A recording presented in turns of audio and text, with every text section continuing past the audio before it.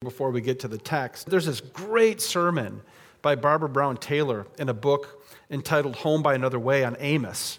And I just want to give credit to that work because I've used some of her structure of that sermon and some of her words, though we kind of go different directions.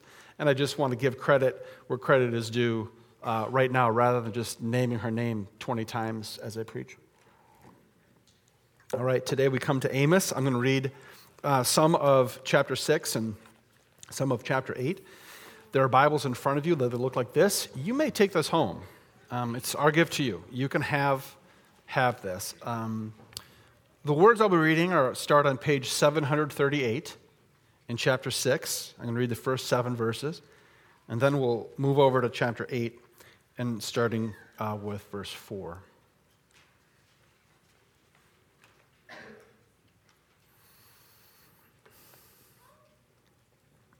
What sorrow awaits you who lounge in luxury in Jerusalem?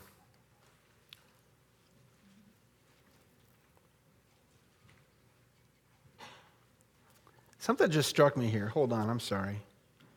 Why did they say Jerusalem? I don't know. It says Zion. Okay, that's for another sermon for another day. What sorrow awaits you who lounge in luxury in Jerusalem, and you who feel secure in Samaria? You who are famous and popular in Israel, and people go to you for help. But go over to Calneh and see what happened there, and then go to the city of Hamath, and go to the Philistine city of Gath. You're no better than they were, and look how they were destroyed.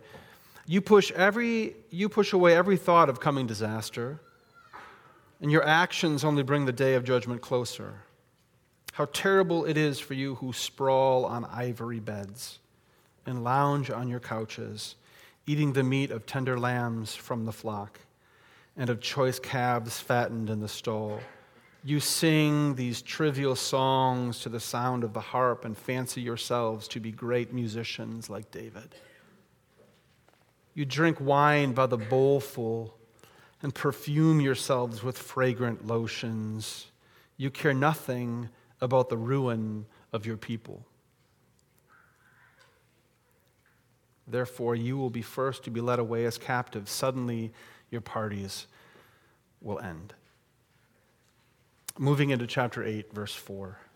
Listen to this, you who rob the poor and trample down the needy. You can't wait for the Sabbath day to be over and the religious festivals to end so that you can get back to cheating the helpless. You measure out grain with dishonest measures, and you cheat the buyer with dishonest scales, and you mix the grain you sell with chaff swept from the floor. And then you enslave poor people for one piece of silver or for a pair of sandals.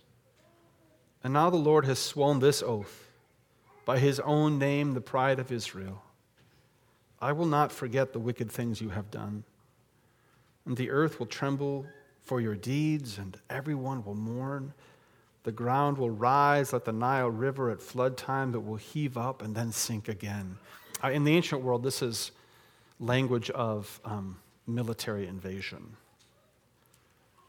In that day, says the Lord, I will make the sun go down at noon and darken the earth while it is still day. Again, military invasion.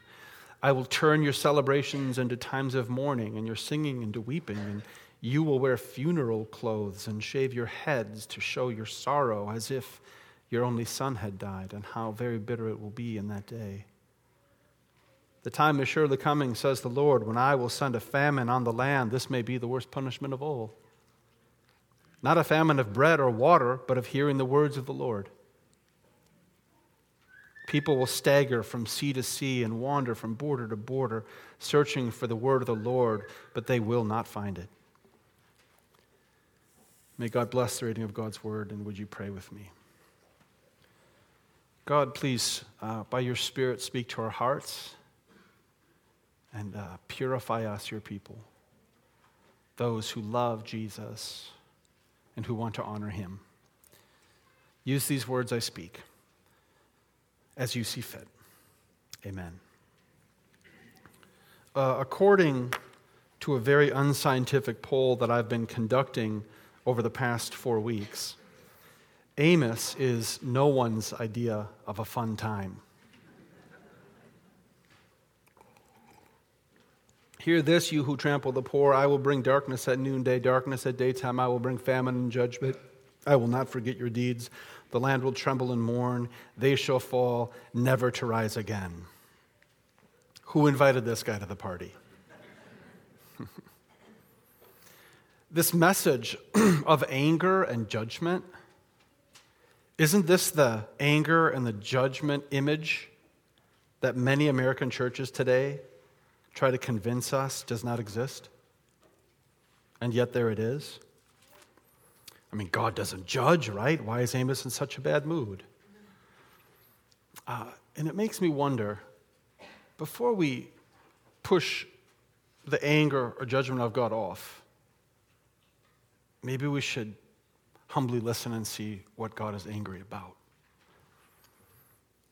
But why is Amos in such a bad mood? Amos is in a bad mood because in Amos' day, the rich used their riches to burden people who could never work their way out of their debt.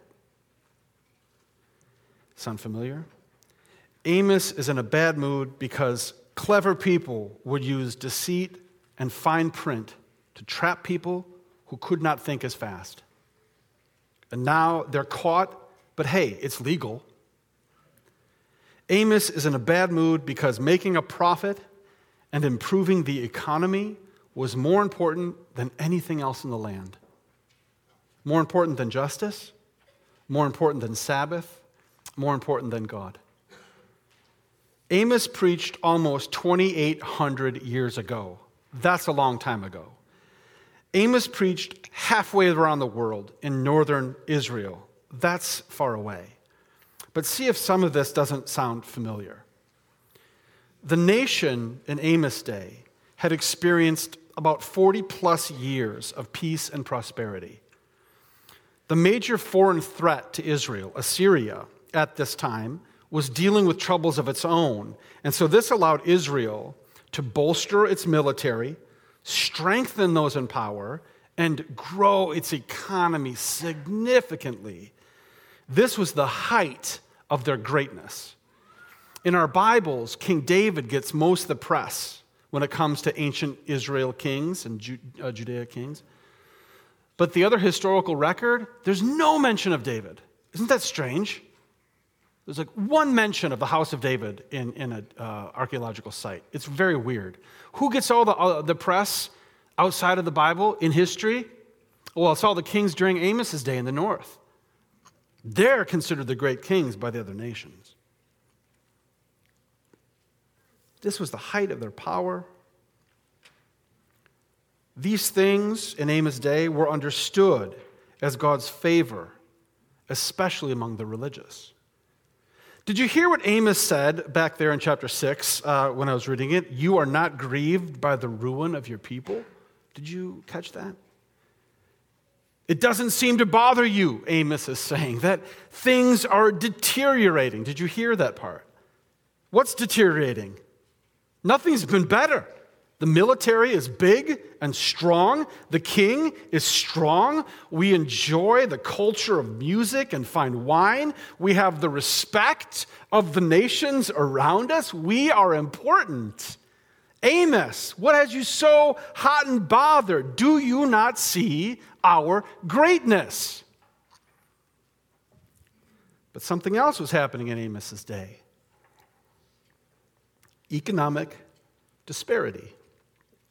Some had homes and summer homes and winter homes, and others had no homes at all. Some dined daily on veal, medallions, and fine merlot, and they slept in ivory beds, and others woke up on the floor and made pancakes with wheat supplemented with chaff. There was great alienation, a great divide between the haves and the have-nots. This is impossible to miss if you read Amos. Israel had forgotten that they were called to be a brotherhood.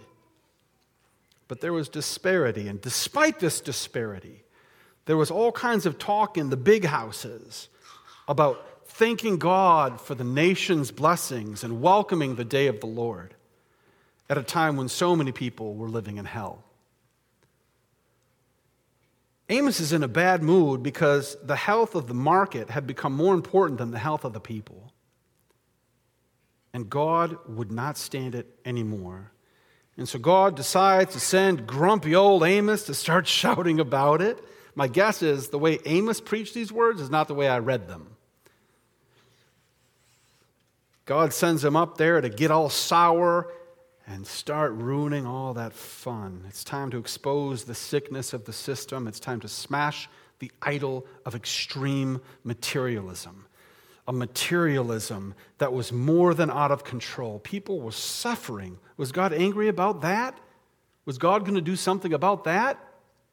Yes. We've been trained, and I include myself in this, we've been conditioned to read passages like these ones as like personal indictments, right? As though Amos were in our kitchens poking you and me from across the table. I think it's very important for us to remember that Amos had a much broader scope than that. Amos is poking the chest of an entire people on God's behalf. He's after the entire economic system of a nation, a system that had made God sick. It must be remembered that the message of Amos was written to a people 2,800 years ago, halfway around the world.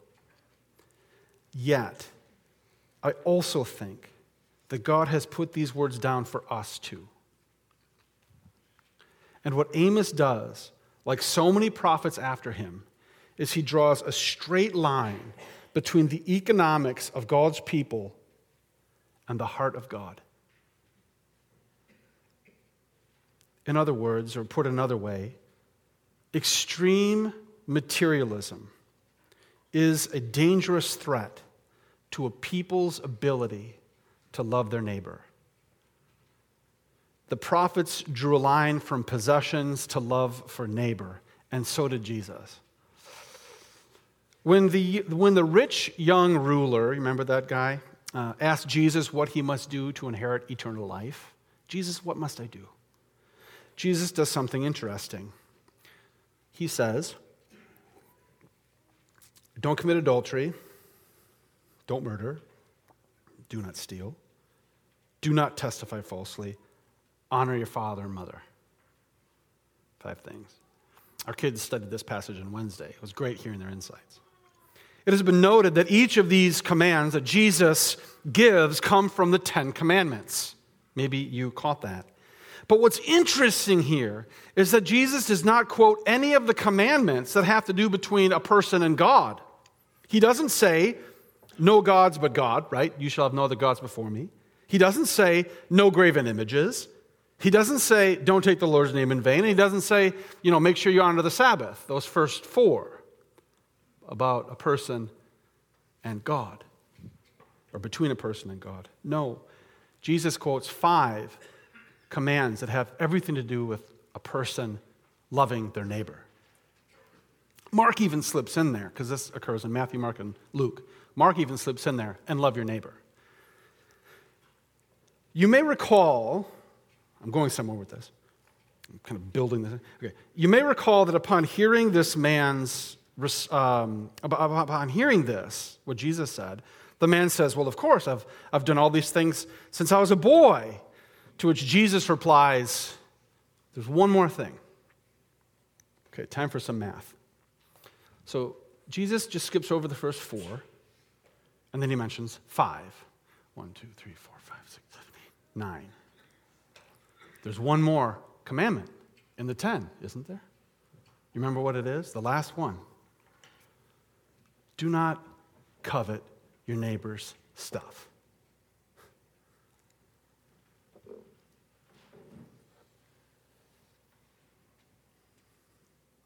Do not pine after what is not yours. Because if you do, you're going to take it and you're going to hoard it. You may even convince yourself that it's yours. And I think what Jesus might be saying here, I do, is he's saying to this man, you have a covetous heart. It is time for you to rectify this. It is time that you take what is not yours and you give it to those who it belongs to.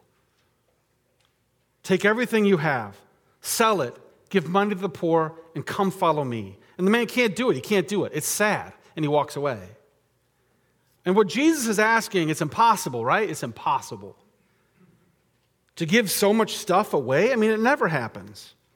It's impossible. The disciples even say this. Except for that it's not impossible. It isn't.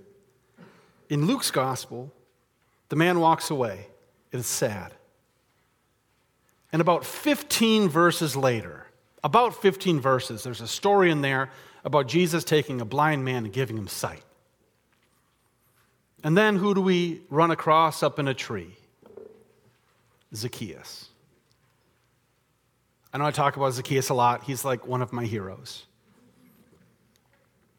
Zacchaeus is up in that tree and Jesus walks by. Zacchaeus, I'm coming over for lunch. Make sure there's something chocolatey. Jesus swings by.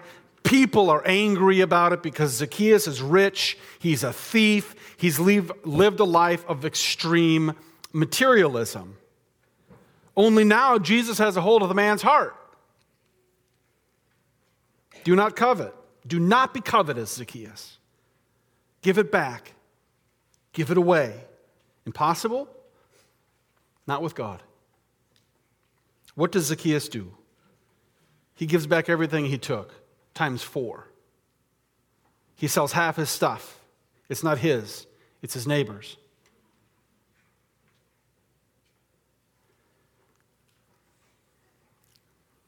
And so what does Jesus, our great prophet, say in response to this? Jesus says, salvation has come to this house today. For this man, Zacchaeus, has shown himself to be a true son of Abraham. For the Son of Man came to seek and to save those who were lost. I think the answer to extreme materialism is extreme love. Would you pray with me?